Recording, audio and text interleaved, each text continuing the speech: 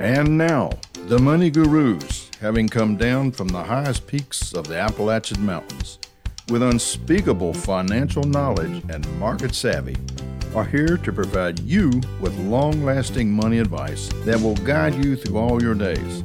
Listen up, my friends, and gain some knowledge to make your money last. Welcome back to the Money Gurus podcast. I'm Morgan Jesse, and today I'm talking with Bo Blankenship, one of the Money Gurus. We are discussing why we need financial advisors.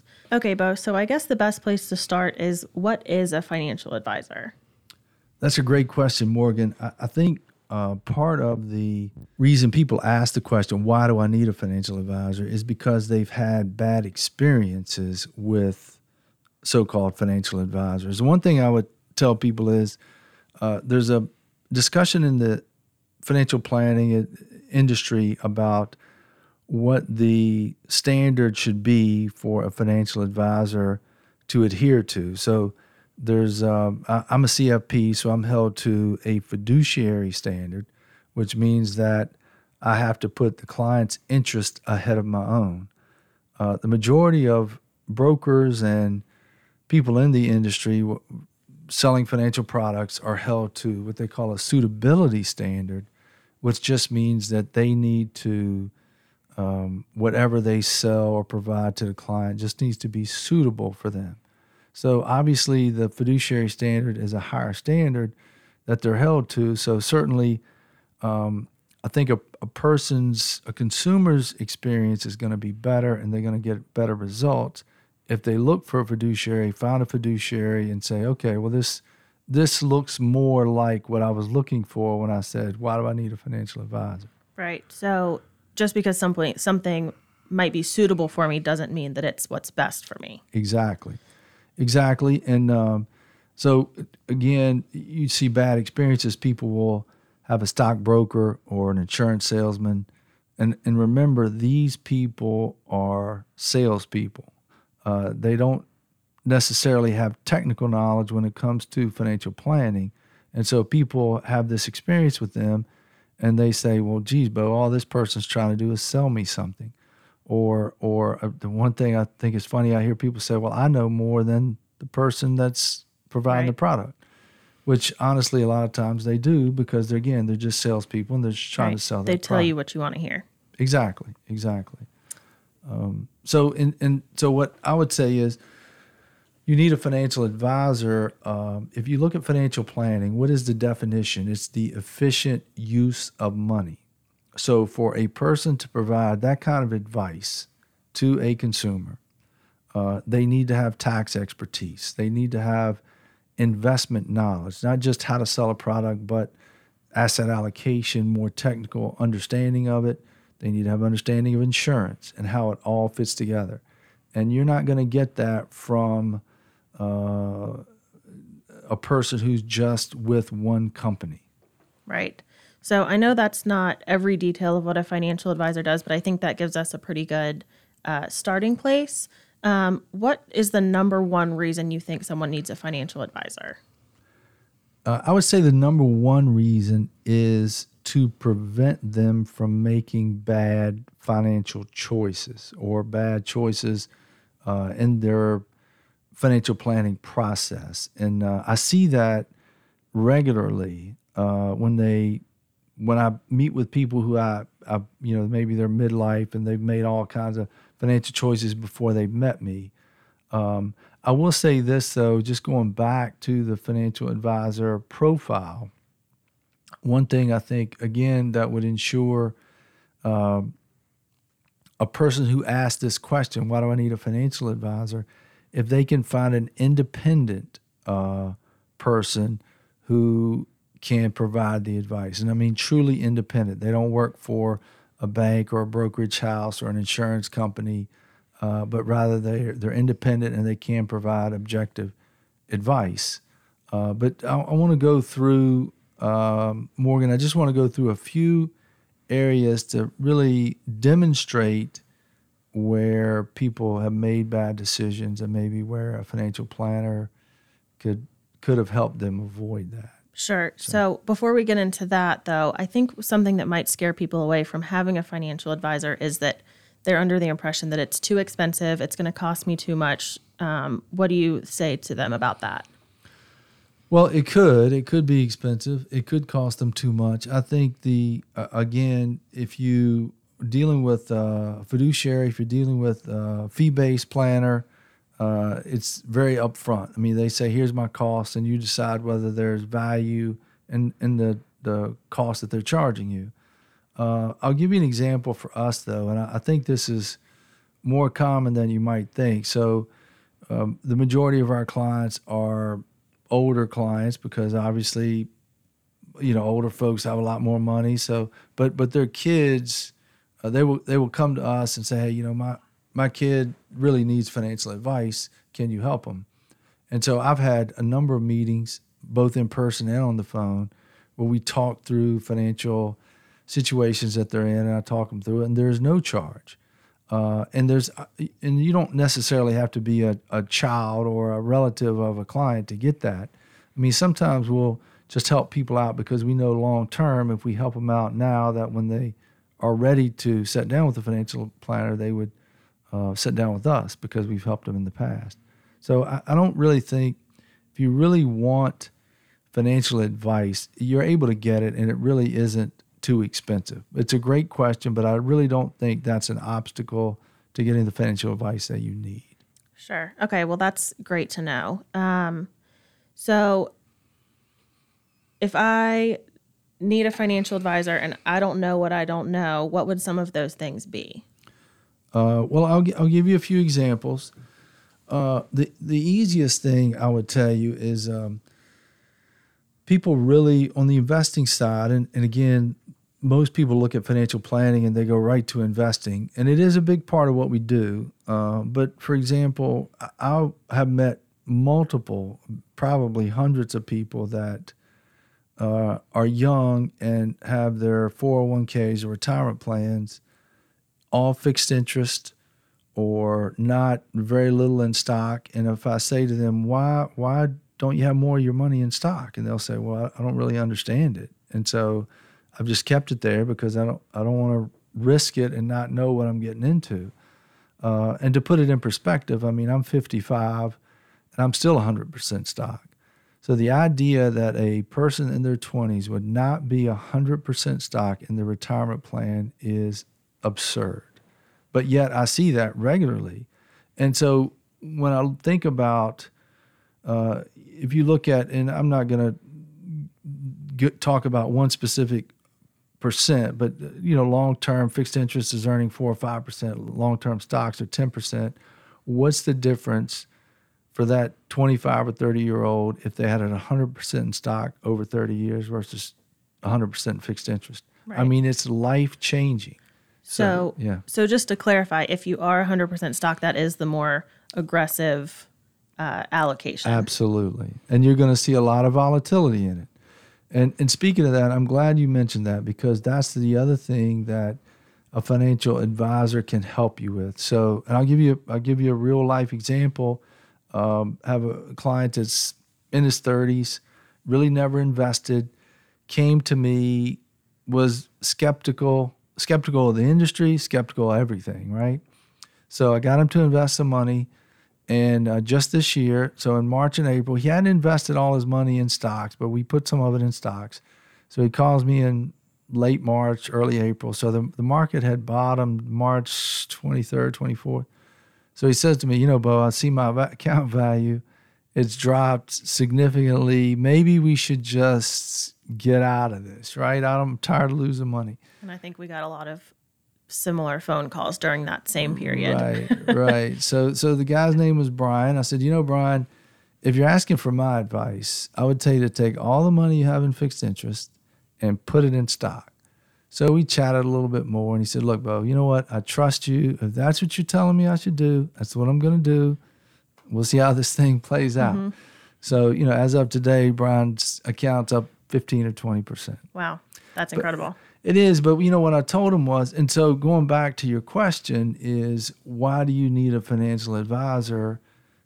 Think about this for Brian. What was that advice worth to Brian, right? What's the value of that advice? It's right? It's significant, Priceless. right? You're right.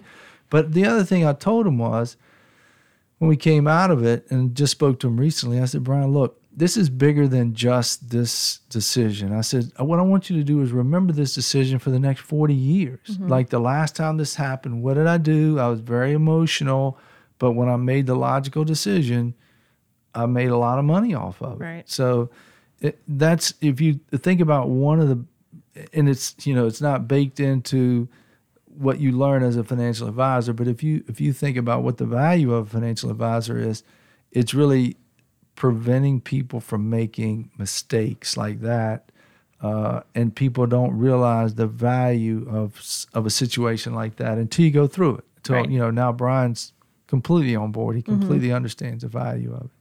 Right. So I know that that's not all that financial planners do. What are just some other things that a financial planner could help you with? I know like taxes are something that a lot of people don't want anything to do with them. Right. I am going to touch on taxes. I do want to say just a couple more things about the investments. That was a great example of just high level. But the other thing is that as far as people making decisions, I'll give you one more investment, and it actually touches on the taxes. Investment example is, so people start work and they start investing. Should they put it in their Roth 401k, pre-tax 401k, non-deductible IRA? Where should they put the money? And most of the time, they're not sure where.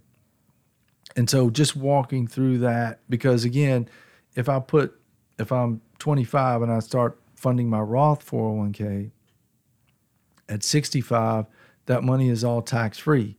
If I put it in pre-tax at 25, at 65, it's all taxable. That's pretty significant, right? Right. So that's important. So on the investing piece, again, there's a lot of subtle things, decisions that you make that have a big impact on your life, but you don't realize it because you really don't have the knowledge that you need. On the tax side, I would say just understanding how things flow, understanding the tax brackets, understanding capital gains tax, that kind of thing. And I would tell you, there's nobody that I've met that really understands that. So it's not, what I tell them is, I say it's not that you have a bad plan, it's that you have no plan at all. And because you don't understand it. So when we walk through it and they understand it, they say, okay, yeah, this really makes sense to me. So that's the way I would say, as far as the tax piece, just understand the brackets. I'm not going to go through that on the podcast today, but understand the brackets, understand how they impact you, and understand how you can work through those brackets and minimize taxes as you grow your investments. Okay, yeah, I want nothing to do with my taxes. I'm one who likes to pay for convenience. So anytime I can pay someone so I don't have to look at them, that's my preference. And I know a lot of my friends feel the same way. So you've said that you have one more example that might be the most important thing you talk about today. So that's a big statement, Bo. So what is the most important thing that you could help us with? Well, I'm going to tell you, as far as the financial planning field is concerned, the most important thing would be disability insurance. I know you're thinking, well, that doesn't sound very exciting to me, but I want to explain. If you ask most people what their biggest asset is, they'll say my house or my car or my 401k or my retirement money or savings. But really, their most valuable asset is their ability to earn income. If you take a person, let's say just out of college, starting their job at 25, how much money do they earn from, say, 25 to 65? What is the value of that earning power? It is staggering. And so what disability insurance does is it protects that asset. So let's say I get out of college, I just met with a young man that was in this situation. I get out of college, I've got an engineering degree, I'm making $60,000 a year, and I want to protect that because for most people, not only are they going to make money make that money from 25 to 65, but that number will go up, hopefully, right? Hopefully their income goes up over their lifetime. So again, the number, the asset that they're trying to protect is staggering. And so what disability says is if you become sick or disabled and you are not able to work, we will pay you. That's what disability insurance is. Okay, so if I have a disability policy, then what does it pay me? That's a good question, and that's a key part of it. Typically is a percentage of what you're currently making. So most people, a lot of companies have group disability plans. Now, two things about group disability plans: they are taxable to you because the company is paying, and typically it only pays 50% of your income. So in that situation, if I'm making $60,000, typically if I become disabled, my company only pays me $30,000 and it's taxable to me. So I'm not really insuring my entire asset. And then in fact, if you said, well, not only are you not insuring your asset, if your income is supposed to grow over your lifetime, you're really not insuring it because that $30,000 is going to stay stagnant for the next 40 years. So that's how important disability insurance is.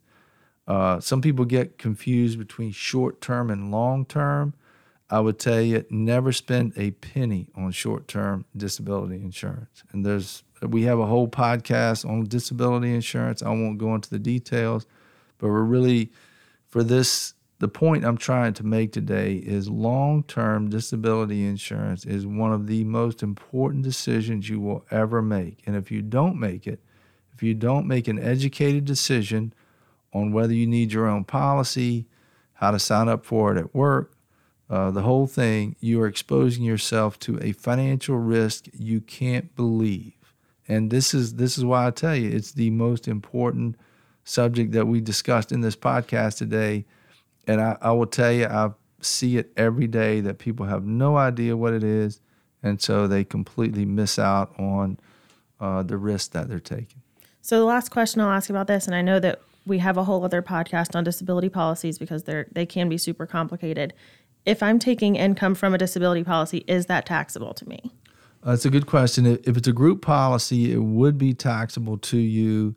If you buy your own policy, it will be tax-free to you. So typically, if I'm making $60,000 a year, if I got a policy that was tax-free to me of $60,000, that's actually worth more than what I was making. Insurance companies don't like that. They don't like you to make more disabled than working. So typically, because your benefit is tax-free, you would only need, let's say in that example, maybe $40,000 after tax to be the equivalent of the 60. So if you own the policy, it's tax-free. The company pays for if your company, your employer pays for the policy, it would be taxable. So that's part of the decision-making process you would go through. So that's a huge advantage to having your own individual disability policy. Absolutely. Great, Bo. Well, I think I've learned a lot. Thanks for joining me today, and we'll see you on our next episode of Money Gurus. Subscribe to us on Apple Podcasts, Spotify, or wherever you get your podcasts. If you have any comments or questions, please shoot us an email at morgan@focus1fp.com.